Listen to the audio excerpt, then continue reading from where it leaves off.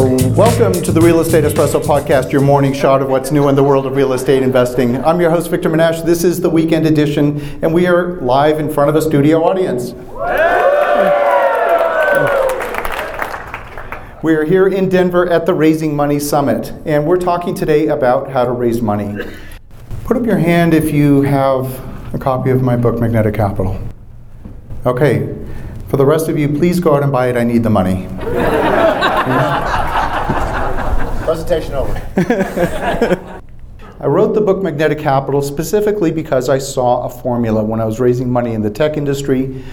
I found out that sometimes it was really hard and then other times it was remarkably easy. And that's what we're going to talk about today. Investing and raising money is like a pair of shoes. And you're thinking, I came to a real estate conference and Victor's talking about shoes. But imagine you go to the shoe store and you see the most beautiful pair of shoes, and my gosh, it's your lucky day, they're on sale. But if they don't fit, you're not a buyer. And it doesn't matter how beautiful they are or how deeply discounted they are, if they don't fit, you're not a buyer. And we intuitively understand that perfectly when we're talking about shoes. And all of a sudden we start talking about raising money for real estate and we get all weird about it. Well, it turns out that money has an agenda. And if the goals for the money and the goals for the project don't match perfectly, just like the pair of shoes, don't take the money. It's not going to work. It's exactly the same. So if there's anything, you go to the shoe store and you say, maybe they'll stretch in 6 months. Are you buying them? No, of course not. It's got to fit. It's got to be that perfect fit. And it's exactly the same with the money. So that's what we're going to really be talking about today. But before we go deep into it, I want to leave you with one very important idea. The idea is that you need 3 things to accomplish anything, and you're in a great spot. You've come to a weekend seminar, you're gaining lots of knowledge. And I'm sorry to say, it's not enough. It's not enough. You need 3 things. So number 1, absolutely you need the knowledge. Number 2, you need the emotional drive. You need to get through those tough times, and you need to eliminate the emotional obstacles that are standing in the way of you accomplishing what it is that you want to do. And this is the third and most important, the most overlooked. You need to be in the right environment. Because when those times get tough, and if you are not in the right environment, if you're not surrounded with the right people, you're simply not going to be successful. This is an image of my spin bike. It's at home, and it's a great spin bike. It's wonderful. The question is, why would I get in my car, it's still dark outside, it's cold, and drive 15 minutes to the gym to go in a room with 35 other spin bikes? It's not because I need the instructor to tell me how to operate the bike. I get a better workout in that environment. It's not just about doing it on your own. You've got to, whatever it is you do, it doesn't matter whether it's raising money for real estate, whether it's executing real estate projects, or working out at the gym, you've got to be in the right environment. If you remember only one thing from this whole weekend, I hope you remember that one thing. What do? I build apartment buildings all over the country. We're active in several different markets. And I would say today 90% of what we do is new construction. I started out, this is my very first project. It was a 1-bedroom apartment in downtown Ottawa. Just so you know, I started just like everybody else with a single unit. Today, we're building multifamily projects that are reasonably sizable. It's been a journey. You don't go from 1 unit to 240 units in a day. It takes time. There's a progression. So, how to raise money? You need 5 things. If you do all 5 of these things and you do them well, raising money is remarkably easy. So I'm going to go through each of these. So number 1, there's relationship. Number 2, trust. Number 3, results. Number 4, you've got to have a compelling opportunity. And number 5, you have to have that perfect alignment between the goals for the money and the goals for your project. So, number 1, relationship. It's been talked about a fair bit this weekend. This is a relationship business. Would you part with hundreds of thousands of your hard-earned money with people that you don't know? Or millions? Most people wouldn't. That's why I think a lot of the discussion about digital marketing and, you're not selling t-shirts. This is a completely different process. Digital marketing can be useful for generating interest. I run a podcast. that generates interest. It keeps me present in front of people, and we're able to have a conversation through the podcast. I'm able to enter their thought process. But that's all about generating interest, because nobody wants to be sold. You don't want to be sold. I don't want to be sold. And I certainly don't want to be manipulated. It's really about relationship. And if you think about people that have high net worth, their filter is up because they know a lot of people want to develop a relationship with them for one reason and one reason only. That's because they have money. Would you like to be used? No. And they don't either. So their guard is up. And so it really starts with relationship. If you don't develop a genuine relationship, if the foundation isn't a genuine relationship, it's not going to work. And that's where you need to start. It starts with relationship. I mean, think about it just from a human relationship point of view.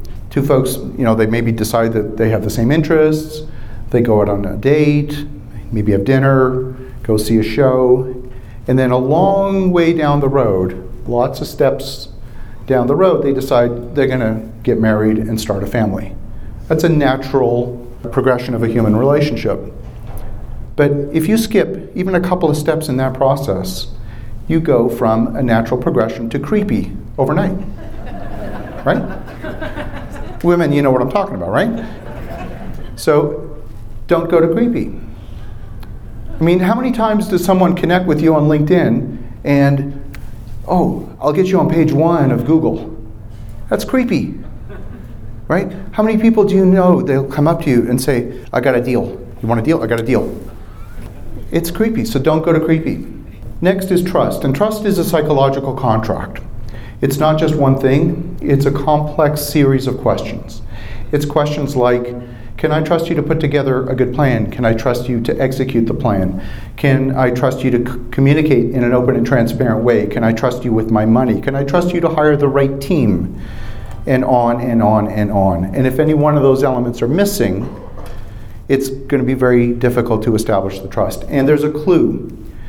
When the trust is present, decisions happen fairly quickly. If your funding partner comes back to you and says, well, I don't know, we probably need another 2-3 weeks to complete our due diligence, it might mean that the trust isn't quite there yet. So when trust is there, decisions happen quickly. Number 3, results. What's your track record? Now you might be asking yourself, how can I raise money if I don't have a track record? How can I gain a track record if I can't raise any money because I'm broke? Well, you're thinking about it the wrong way. This is not like your grade 3 math test where if you collaborate with your partner, you're cheating. Business is a team sport. So if you don't have the track record, go work with somebody who does. Bring them into your team, you join their team for a period of time, and now you can legitimately borrow some of their credibility. That 240-unit apartment complex that I showed you a few moments ago, I brought in a guy who's built 10,000 units. He's a partner with me. So that question, when I go in front of a lender in New York, and they ask, what's your track record building 240-unit apartments? I say, well, my partner Bob here has built 10,000. And that question just evaporates. So I'm a relative rookie building complexes of that size. I feel very comfortable doing it. But in front of a lender, I don't look credible yet. So it was important to bring someone into the team who had that credibility. Does that make sense? Next, you need a compelling opportunity. And this is where most people start. This is rookie mistake number 1.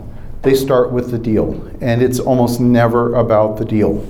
But you do have to have a compelling opportunity. So, if you're out there saying, well, I've got a C-class property in a B neighborhood, and we're going to bump rents $200 a month, most people are going to shrug their shoulders and go, yeah, so what? You and 2,000 other people. It's not compelling. You got to have something that is truly differentiated in the marketplace and is going to survive market cycles and all of those sorts of things. So I'm going to share with you a couple of examples that to me are compelling, but that's a little bit like asking, is the image on the magazine cover beautiful? That's a little bit in the eye of the beholder. For one person, it might be a medical office building at an 8% cap rate. For someone else, it might be an industrial facility at less than $50 a square foot. Whatever it is, your definition of beauty is going to be unique to you. One of the strategies, and this is a strategy. Now, strategies can fall down in the execution, but executed well, this is a very effective strategy. And this is a strategy we call buy on the line, move the line. So what is that line? Now, imagine every city in America has a line where on one side of the line you have a hot, gentrified neighborhood, and then you go 2 blocks too far and you're in the hood. Every city has that, right? I know you can visualize it wherever you live. This particular line is in Philadelphia. To the south, you've got Center City, which is the downtown. To the east, you've got Temple University. To the west, you've got Brewerytown and the river. And to the north, you've got the hood. So we have purchased over a period of time about 85 properties in this particular area. And the idea is simply to buy on that line and rebuild. And now the line is on the other side of your property. And then you can go do it again and again and again. Now you don't go too far, and you can't just do 1 or 2 because the marketplace won't notice. But you put a little bit of scale behind it, and the marketplace says, oh, I get it, the line has moved. So you can buy things just on the wrong side of the line for literally pennies on the dollar. When you go to get valuations of your finished product, there are no comps in the hood. The only comps are a block away in the hot gentrified neighborhoods. You're going to get, if not 100%, very close to 100% of those valuations. So this is one example. This is an 11-unit building that we completed last year. Philadelphia is a city that has very little parking. It's mostly street parking. So in almost all of our projects, we try and build ground level structured parking. We elevate the building up on 2, 3, and 4 so that we incorporate parking. If there was ever to be a downturn in the market, if there was ever to be vacancy appearing in the marketplace, we're essentially guaranteed to be full because any building with parking is desirable compared with buildings that don't have parking. These are B-class products. We focus on good quality interior finishes. Very close to the downtown. This is a view of the downtown skyline. This is close to the downtown. It's about 10 blocks from the subway, so you can be downtown in about 10 minutes. And I want to focus for a moment on why we chose this particular market. I'm not a real estate person. I'm a business person. I want to focus on solving business problems. So why would I want to build in Philadelphia? For whatever reason, there's a lot of people in Philadelphia with New York accents. I don't know why.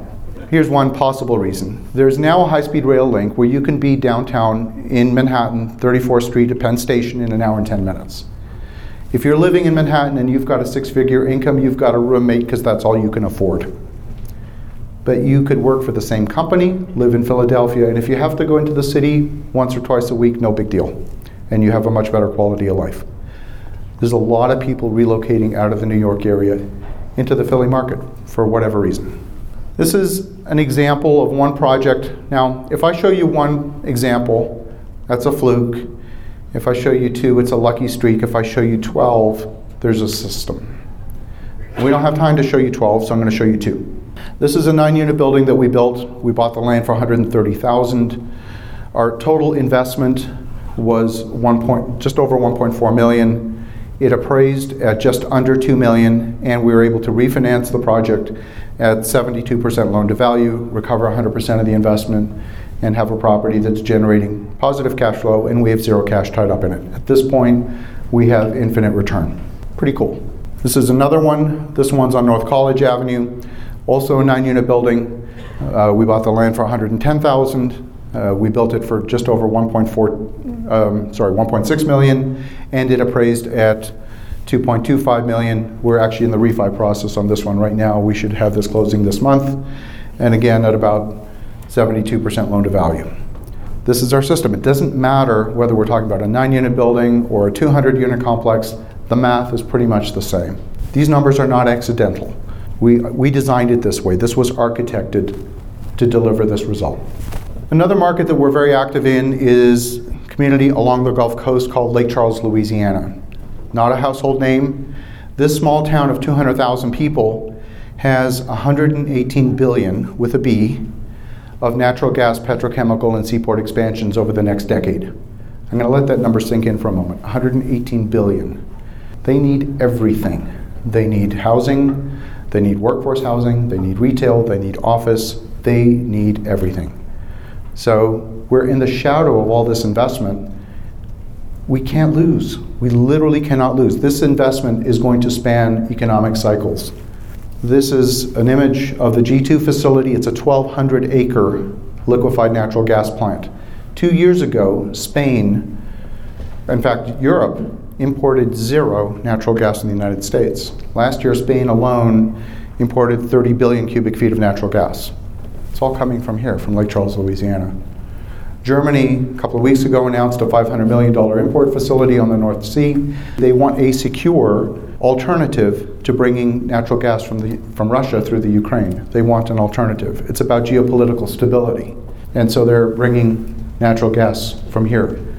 Economic growth requires energy. China's economy is growing at 5, 6, 7% a year. That means that energy consumption is going up 5, 6, 7% a year. The widening of the Panama Canal is key to that. Now, we're having a little bit of trade discussions with China, so we're not selling them a ton of gas right now, but that will change once that gets resolved. This is another facility. These are massive, massive facilities. You just can't get your mind around how big they are. I mean, it doesn't even fit in an aerial photograph. We're about to break ground on the Driftwood facility. This is another liquefied natural gas plant in Q1. They need place to park 6,000 pickup trucks. We're trying to figure out if we can help solve that problem. The size of these problems, they boggle the mind, but they're real business problems that need to be solved. So we have a number of projects. These are ground-up developments. This is our apartment complex. We're doing medical office complex, 128-bed senior assisted living facility. Again, just solving business problems. This is a fairly easy, fairly compelling story to tell. I don't have to do anything fancy. I just have to tell the story. This is what's going on. And people say, yeah, I get it. Makes sense. So that's compelling opportunity. The last item is alignment. Now, when you're dealing with unsophisticated investors and you ask them what your goals are, they'll say, well, I want to make money, I don't want to lose money, and that's about it. But when you're dealing with sophisticated investors, in fact, the more wealthy they are, the more precise they will be on what their criteria are.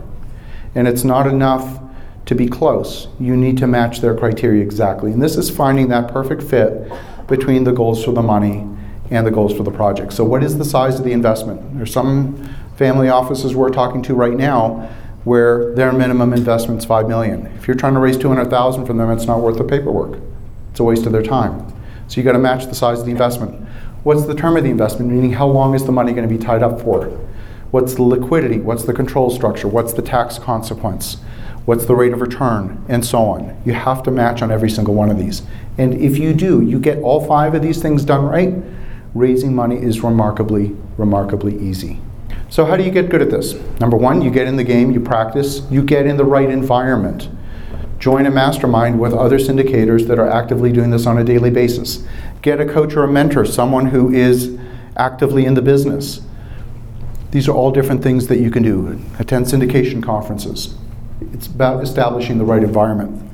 I would like to conclude with offering you some free stuff. So if you go to victorjm.com, you can download a magnetism scorecard where you can assess for any particular investor, any particular project, how you're doing against these 5 criteria. It'll become crystal clear where things are aligned for you and where you've got a gap. Again, if you do these 5 things, raising money will be remarkably easy. So with that, I will open it to questions.